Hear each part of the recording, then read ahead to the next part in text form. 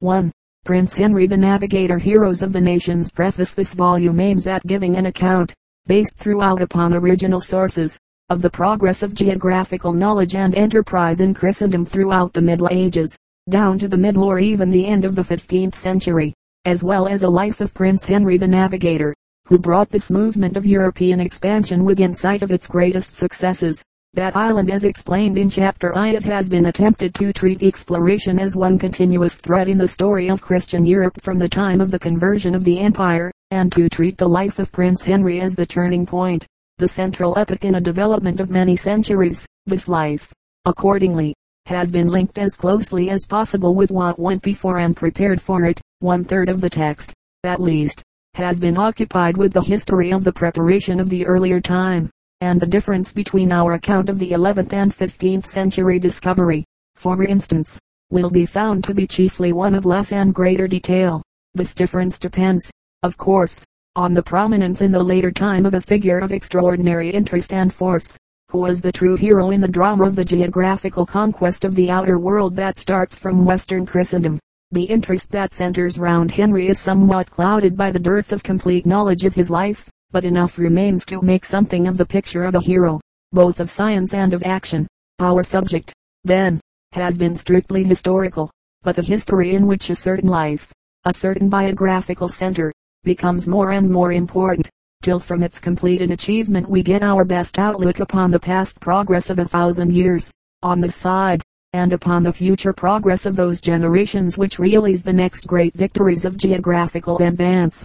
The series of maps which illustrate this account, give the same continuous view of the geographical development of Europe and Christendom down to the end of Prince Henry's age. These are, it is believed, the first English reproductions in any accessible form of several of the great charts of the Middle Ages, and taken together they will give, it is hoped, the best view of Western or Christian map-making before the time of Columbus that is to be found in any English book, outside the great historical atlases. In the same way the text of this volume, especially in the earlier chapters, tries to supply a want which is believed to exist of a connected account from the originals known to us, of the expansion of Europe through geographical enterprise, from the conversion of the empire to the period of those discoveries which mark most clearly the transition from the Middle Ages to the modern world.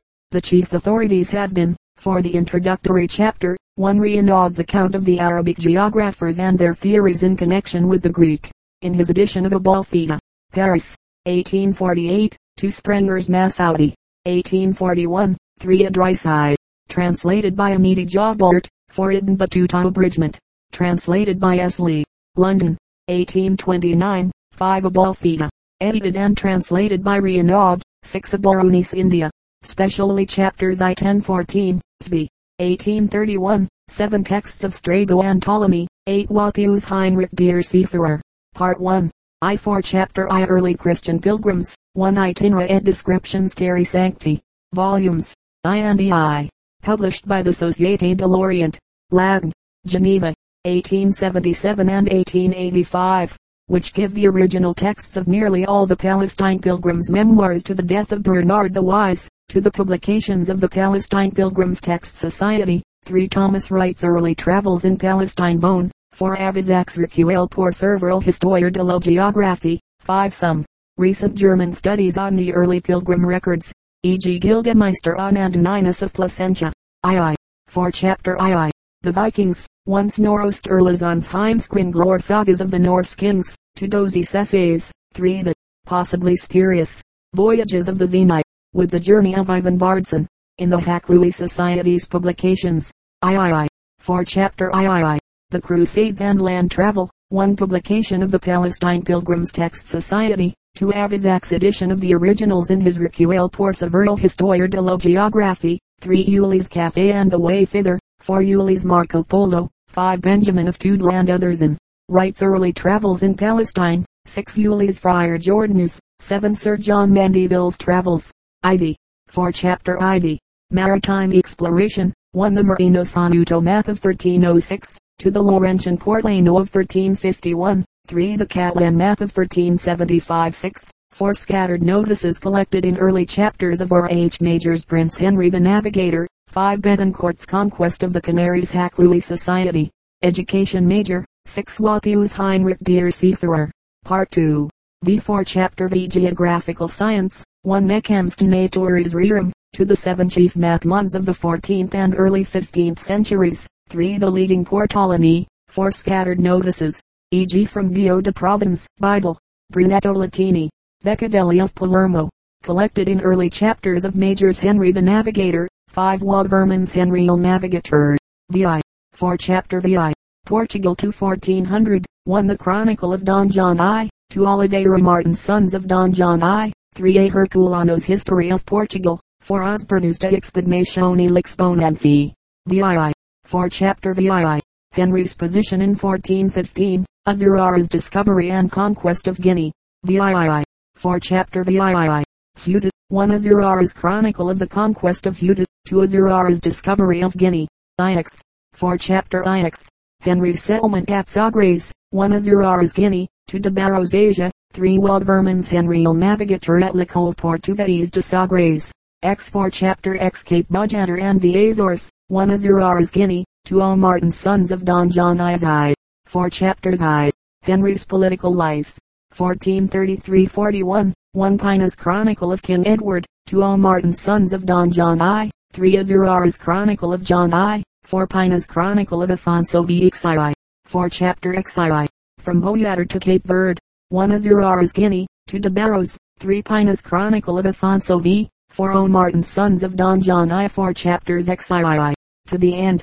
1. Azura's discovery and conquest of Guinea. 2. Narratives of Cadamosto and Diego Gomez. 3. Pina's Chronicle of Afonso V. 4. Prince Henry's Charters.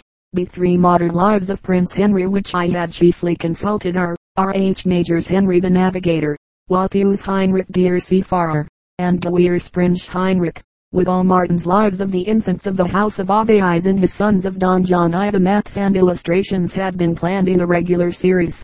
As to the former, they are meant to show in an historical succession the course of geographical advance in Christendom down to the death of Prince Henry 1460, setting aside the Ptolemy, which represents the knowledge of the world at its height in the pre-Christian civilization, and the Idrisi, which represents the Arabic followers of Ptolemy, whose influence upon early Christian geography was very marked. All the maps reproduced belong to the science of the Christian ages and countries.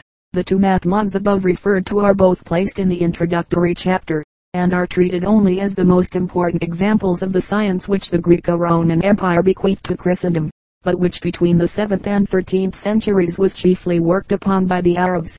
Among early Christian maps, that of Saint Sever, possibly of the 8th century, the Anglo-Saxon map of the 10th century, the Turin map of the 11th, and the Spanish map of the 12th 1109, represent very crude and simple types of sketches of the world, in which within a square or oblong surrounded by the ocean a few prominent features only, such as the main divisions of countries, are attempted. The Anglo-Saxon example, though greatly superior to the others given here, essentially belongs to this kind of work, where some little truth is preserved by a happy ignorance of the travelers' tales that came into fashion later, but where there is only the vaguest and most general knowledge of geographical facts. On the other hand, in the next group, to which the Psalter map is allied, and in which the Hereford map is our best example, mythical learning drawn from books like Pliny, Solinus, Saint Isidore, and Martianus Capella, which collected stories of beasts and monsters, stones and men, divine, human, and natural marvels on the principal credo quia impossible, has overpowered every other consideration, and a map of the world becomes a great picture book of curious objects, in which the very central and primary interest of geography is lost. But by the side of and almost at the same time as these specimens of geographical mythology, geographical science had taken a new start in the coast charts or Portolani of Balearic and Italian seamen, some specimens of which form our next set of maps. Dulcert's Portolano of 1339 and the Laurentian of 1351 are 2 of the best examples of this kind of work, which gave us our first really accurate map of any part of the globe, but which for some time was entirely confined to coast drawing, and was meant to supply the practical wants of captains, pilots, and seamen. The Catalan Atlas of 1375-6 shows the Portolano type extended to a real map mundi. The elaborate carefulness and sumptuousness of this example prepares us for the still higher work of Andrea Bianco and of Benincasa in the 15th century. as the Laurentian Portland of 1351 commemorates the voyage of 1341 and marks its discoveries in the Atlantic Islands, so the Catalan map of 1375-6 commemorates the Catalan voyage of 1346, and gives the best and most up-to-date picture of the NW African coast as it was known before Prince Henry's discoveries. Last of these groups of maps is that of examples from Henry's own age, such as the Fra Mauro map of 1459 or the maps of Andrea Biagio and Benincasa e.g. 1436, 1448, 1468, among which the first named is the only one we have been able to give here. The Borgian map of 1450 is given as an extraordinary specimen of what could be done as late as 1450, not as an example of geographical progress, and the map of 1492, recording Portuguese discoveries down to the rounding of the Cape of Good Hope, is added to illustrate the advance of explorers in the years closely following Henry's death. As it was realized at the time, the maps had in most cases been set from the modern standpoint, but, as will readily be seen by the position of the names, the normal medieval setting was quite different, with the S or E at the top. The illustrations aim at giving portraits or pictures of the chief persons and places connected with the life of Prince Henry. There are 3 of the prince himself, one from the Paris Nizza, one from the gateway of the great convent church of Belém, one from the recumbent statue over his tomb at Batella. 2 others give, one the whole group of the royal tombs of Henry's house, of his father, mother, and brothers in the isle at Batella, and to the recumbent statues of his father and mother, John and Philippa, in detail, the exterior and general effect of the same church Portugal's Westminster, and the mausoleum of the navigator's own family of Aves comes next, in a view of this greatest of Portuguese shrines, Coimbra University, with which his rector or chancellor or patron Prince Henry was so closely connected, for which he once provided house room, and in which his benefactions earned him the title of Protector of the Studies of Portugal, is given to illustrate his life as a student and a man of science. The Mother Church of the Order of Christ at Tomer may remind us of another side of his life as a military monk, Grand Master of an order of religious chivalry which at least professed to bind its members to a single life, and which under his lead took an active part in the exploration and settlement of the African coasts and the Atlantic Islands. The portraits of Columbus, Da Gama, and Albuquerque, which conclude this set of illustrations, are given as portraits of 3 of Prince Henry's more or less conscious disciples and followers, of 3 men who did most to realize his schemes. The first of these, who owed to Portuguese advance towards the south the suggestion of corresponding success in the west, and who found America by the western route to India, as Henry had planned nearly a century before to around Africa and reach Malabar by the eastern and southern way, was the nearest of the prince's successful imitators in time, the greatest in achievement. He was not a mere follower of the Portuguese initiative, for he struck out a new line or at least a neglected one, made the greatest of all geographical additions to human knowledge, and took the most daring plunge into the unknown that has ever been taken. But Columbus, beside his independent position and interest, was certainly on one side a disciple of Henry the Navigator, and drew much of his inspiration from the impulse that the prince had started.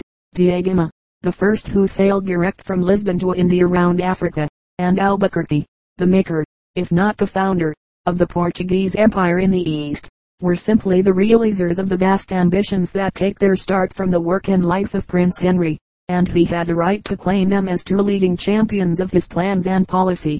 In many points Albuquerque, like Columbus, is more than a follower, but in the main outline of his achievement he follows upon the work of other men, and, among these men, of none so much as the hero of Portugal and of modern discovery. Lastly, I have to thank many friends generally for their constant kindness and readiness to assist in any way, and in particular several for the most generous and valuable help in certain parts. Mr. T. A. Archer, besides the benefit of his suggestions throughout, has given special aid in chapters V and the introductory chapter, especially where anything is said of the connection of geographical progress with the Crusades. Mr. F. York Powell has revised chapter II, on the Vikings, and Professor Margoliouth has done the same for the introductory chapter on Greek and Arabic geography. Mr. Coute has not only given me every help in the map room of the British Museum, but has read the proofs of chapter V. Mr. H. Uli Oldham in chapter XVII, on the voyage of Cadamosto, and Mr. Priestage in chapters VII and IX, on Prince Henry's capture of Ceuta and settlement at Sagres, have been most kind in offering suggestions. For several hints full in Chapter I the early Christian pilgrims I had also to thank Professor Sanday, and for revision of a great part of the proof sheets of the entire book, Mr. G. N. Richardson and the Rev. W. H. Hutton. As to the illustrations of portraits and monuments, etc., I am especially obliged to the Vice-Chancellor of Oxford University Drive Boyd, who has allowed his watercolor paintings of Portuguese subjects to be reproduced, and to the Rev. R. Livingstone of Pembroke, and Sir John Hawkins of Oriel, for their loan of photographs. Prince Henry the Navigator, the Lusitanian prince who, heaven inspired, to a love of full glory roused mankind, and in unbounded commerce mixed the world. Thomson, Seasons, Summer, 1010-2. Introduction. The Greek and Arabic ideas of the world. A.S. The chief inheritance of the Christian Middle Ages in geographical knowledge. Arabic science constitutes one of the main links between the older learned world of the Greeks and Latins and the Europe of Henry the Navigator and of the Renaissance. In geography it adopted in the main the results of Ptolemy and Strabo, and many of the Moslem travelers and writers gained some additional hints from Indian, Persian, and Chinese knowledge, but, however much of fact they added to Greek cartography, they did not venture to correct its postulates. And what were these postulates? In part, they were the assumptions of modern draftsmen, but in some important details they differed. And first, as to agreement, 3 continents, Europe, Asia, and Africa, an encircling ocean, the Mediterranean, the Black Sea and Caspian, the Red Sea and Persian Gulf, the South Asiatic, and North and West European coasts were indicated with more or less precision in the science of the Antonines and even of Hannibal's age. Similarly, the Nile and Danube, Euphrates and Tigris, Indus and Ganges, Jaxartes and Oxus, Rhine and Ebro, Don and Volga, with the chief mountain ranges of Europe and Western Asia, find themselves pretty much in their right places in Strabo's description, and are still better placed in the great chart of Ptolemy. The countries and nations from China to Spain are arranged in the order of modern knowledge, but the differences were fundamental also. Never was there a clearer outrunning of knowledge by theory, science by conjecture, than in Ptolemy's scheme of the world c. AD 130.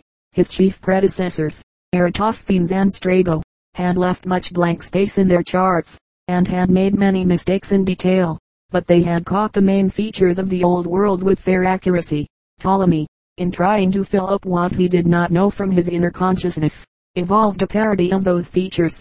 His map, from its intricate falsehood, backed as it was by the greatest name in geographical science, paralyzed all real enlargement of knowledge till men began to question, not only his facts, but his theories, and as all modern science, in fact, followed the progress of world knowledge, or geography, we may see how important it was for this revolution to take place, for Ptolemy to be dethroned. The Arabs, commanding most of the centers of ancient learning, Ptolemy's own Alexandria above all, riveted the pseudo-science of their predecessors on the learned world, along with the genuine knowledge which they handed down from the Greeks. In many details they corrected and amplified the Greek results, but most of their geographical theories were mere reproductions of Ptolemy's, and to his mistakes they added wilder though less important confusions or inventions of their own. The result of all this, by the 10th century AD, was a geography, based not on knowledge, but on ideas of symmetry. It was a scheme fit for the Arabian Nights. And how did Ptolemy lend himself to this? His chief mistakes were only 2, but they were mistakes from which at any rate Strabo and most of the Greek geographers are free. He made the Indian Ocean an inland sea, and he filled up the southern hemisphere with Africa, or the unknown Antarctic land in which he extended Africa. The dark continent, in his map, ran out on the one side to the southeast of China, and on the other to the indefinite west, though there was here no hint of America or an Atlantic continent. It was a triumph of learned imagination over humdrum research. Science under Hadrian was ambitious to have its world settled and known. It was not yet settled or fully known, and so a great student constructed a melange of fact and fancy mainly based on a guesswork of imaginary astronomical reckonings. On the Far East, Ptolemy joined China and Africa, and on this imaginary western coast, fronting Malacca and further India, he placed various gratuitous towns and rivers. Coming to smaller matters, he cut away the whole of the Indian peninsula proper, though preserving the further or golden Chersonsus of the Malays, and he enlarged Taprobane, or Ceylon, to double the size of Asia Minor. Thus the southern coast of Asia from Arabia to the Ganges ran almost due east, with a strait of sea coming through the modern Carnatic, between the continent and the Great Spice Island, which included most of the Deccan. The Persian Gulf, much greater on this map than the Black Sea, was made equal in length and breadth. The shape of the Caspian was, so to say, turned inside out and its length given as from east to west, instead of from north to south, while the coastline, even of the familiar Euxine, Aegean, and southern Mediterranean, was anything but true. Scandinavia was an island smaller than Ireland. Scotland represented a great eastern bend of Britain, with the Shetlands and Faroes Thule lying a short distance to the north. But on the left-hand side of the great island, the Sea of Azov, hardly inferior to the Euxine, stretched north halfway across Russia. All Central Africa and the great southern or Antarctic continent was described as pathless desert, a land uninhabitable from the heat, and the sources of the Nile were accounted for by the marshes and mountains of the moon. Footnote 8. Rejecting the old idea of an encircling ocean as the girdle or limit of the known world, and replacing it with a new fancy of a bounded continent on all sides except the northwest, a fancy which the vast extension of Roman dominion under the empire may have fostered. Thus all the problems of ancient geography were explained. Where Ptolemy's knowledge failed him altogether, no Western of that time had ever been, or was likely to go. The whole realized and unrealized world was described with such clearness and consistency. Men thought that what was lacking in Aristotle was now supplied. Yet it is worthwhile observing how, centuries before Ptolemy, in the ages nearer to Aristotle himself, the geography of Eratosthenes and Strabo, by a more balanced use of knowledge and by a greater restraint of fancy, had composed a far more reliable chart. Footnote 9. In using the expressions chart, or map, of Strabo's description see AD 20. It is not meant to imply that Strabo himself left more than a written description from which a plan was afterwards prepared. The world according to Strabo. The same applies to Eratosthenes CBC 200 and all pre-Ptolemaic Greek geographers. Ptolemy's Elis, probably, and the Putinger table, more certainly, are maps really drawn by ancient designers, but these are the only ones that have survived from a much larger number. The surlier and discredited map avoided all the more serious perversions of Ptolemy. Africa was cut off at the limit of actual knowledge, about Cape Non on the west and Cape Gardafoy on the east, and the cinnamon-bearing coast, between these points, was fringed by the mountains of Ethiopia, where the Nile rose. This was the theory which revived on the decline of the Ptolemaic, and which encouraged the Portuguese sailors with hopes of a quick approach to India round Africa, as the great eastern bend of the Guinea coast seemed to suggest. Further, on this pre-Ptolemaic map the southern ocean was left untouched by a supposed southern continent, and except for an undue shrinkage of the old world in general as an island in the midst of the vast surrounding ocean, a reliable description of Western Asia and Central Europe and North Africa was in the hands of the learned world 200 years before Christ. It is true that Strabo's China is cramped and cut short, that his Ceylon Taprobane is even larger than Ptolemy's, that Ireland Erin appears to the north of Britain, and that the Caspian joins the North Sea by a long and narrow channel, but the true shape of India, of the Persian Gulf and the Euxine, of the Sea of Azov and the Mediterranean, is marked rightly enough in general outline. This earlier chart has not the elaborate completeness of Ptolemy's, but it is free from his enormous errors, and it has all the advantage of science, however imperfect, over brilliant guessing. Of course, even in Ptolemy, this guesswork pure and simple only comes in at intervals and does not so much affect the central and, for his day, far more important tracts of the old world. But we have yet to see how, in the medieval period and under Arabic imagination, all geography seemed likely to become an exercise of fancy. The chief Greek descriptions of the world, we must clearly remember, were before the medieval workers, Christian and Moslem.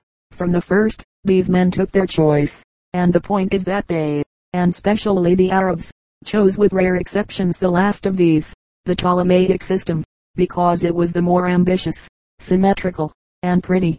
Let us trace for a moment the gradual development of this geographical mythology, starting with the notion of the world as a disk, or a ball, the center of the universe, round which moved 6 celestial circles, of the meridian, the equator, the ecliptic, the two tropics, and the horizon.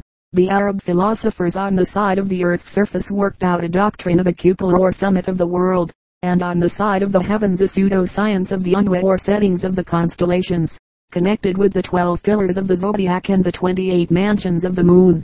With Arabic astrology we are not here concerned. It is only worth noting in this connection as the possible source of early Christian knowledge of the Southern Cross and other stars famous in the story of exploration, such as Dante shows in the first canto of his Purgatorio.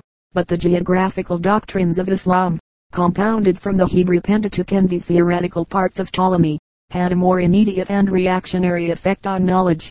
The symmetrical Greek divisions of land into 7 zones or climates, and of the world's surface, into 3 parts water and 1 part terra firma, the Indian fourfold arrangement of Romeland and the East, the similar fourfold Chinese partition of China, India, Persia, and Tartary, all these reappeared confusedly in Arabic geography. From India and the Sanskrit, Lanka, they seem to have got their first start on the myth of Ujjain, Aram, or Aram, the world's summit. From Ptolemy the sacred number of 360 degrees of longitude was certainly derived, beautifully corresponding to the days of the year, and neatly divided into a 180 of land or habitable earth and 180 of sea, or in harvest desert. With the 7 climates they made correspond the great empires of the world, chief among which they reckoned the Caliphate or Baghdad, China, Rome, Turkestan, and India. Footnote 10, in which the habitable quarter of the world, situated mainly in the northern hemisphere, was just about twice as long as it was broad. The sacred city of Ujjain had been the center of most of the earlier Oriental systems. In the Arabic form of Aram, the cupola of the earth, it became the fixed point round which circled medieval theories of the world's shape. Somewhere in the Indian Ocean between Comorin and Madagascar, became the compromise when the mountain could not be found off any of the known coastlines. It was mixed up with notions of the Rock and the Moon Mountains in Africa, of the Magnet Island and of the Eastern Kingdom made out of one vast pearl, and even in Roger Bacon it serves as an algebraic sign for a mathematical center of the world. The enlargement of knowledge, though forcing upon Arabic science a conviction of Ptolemy's mistake in overextending the limits of the world known to him, only led to the invention of a scholastic distinction between the real and the traditional East and West, while the confusion was made perfect by the travestied history always so popular among Orientals. The gods of Alexander and Hercules, the farthest points east and west, were named after the mythical conquests of the real Iskander and the mythical hero of Greeks and Phoenicians. Aram in the middle, with the pillars of Hercules and Alexander, and the north and south poles at equal distance from it, the center and the 4 corners of the world as neatly fixed as geometry could define. This was the map, first of the Arabs, and then of their Christian scholars. To form any idea of the complete spell thus cast over thought both in Islam and Christendom, we may look at the words of European scholars of the 12th and 13th centuries, living far from Islam, long after its intellectual glory had begun to decay, and at a time when Christian scholastic philosophy had reached an independent position.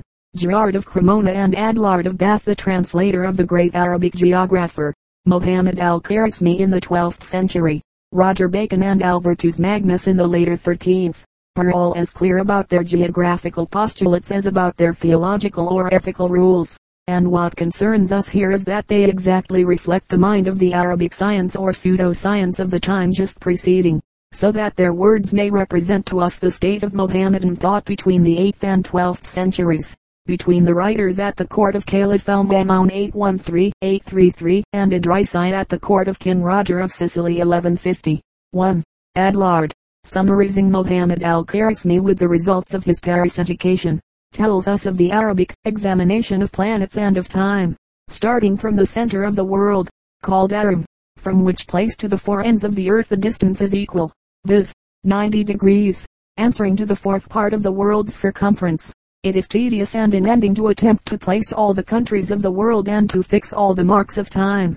So the meridian is taken as the measure of the latter and Aram of the former, and from this starting point it is not hard to fix other countries. Aram, he concludes, is under the equator, at the point where there is no latitude, and he plainly implies that there were then existing among the Arabs tables calculating all the chief places of every country from the meridian of Aram.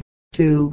Gerard of Cremona, who, though for some time a resident at Toledo, is essentially un-Italian, tells us about the middle of the world, from which longitudes were calculated, called Aram, and said to be in India, whose longitude from west to east or from east to west is 90 degrees. In his theory of the planets Girard tells us still more wonderful things. Aram was a geographical center known and used by Hermes Trismegistus and by Ptolemy, as well as by the great Arab geographers. Alexander of Macedon marched just as far to the east of Aram as Hercules to the west. Both reached the encircling ocean, and accordingly Aram is equidistant from both the gods, 90 degrees, likewise from each pole, north and south, the same, 90 degrees. This all recurs in the tables of Alfonso the Wise of Castile about A.D. 1260, and two of the greatest of medieval thinkers, Albert and Roger Bacon, reproduced the essential points of this doctrine, its false symmetry, and its balance of the true and the traditional, with variations of their own. 3. Albert the Great, Albertus Magnus, second only to Aquinas among the continental schoolmen, in his view of astronomy, repeats Adlard upon the question of Aram, where there is no latitude, while for Roger Bacon,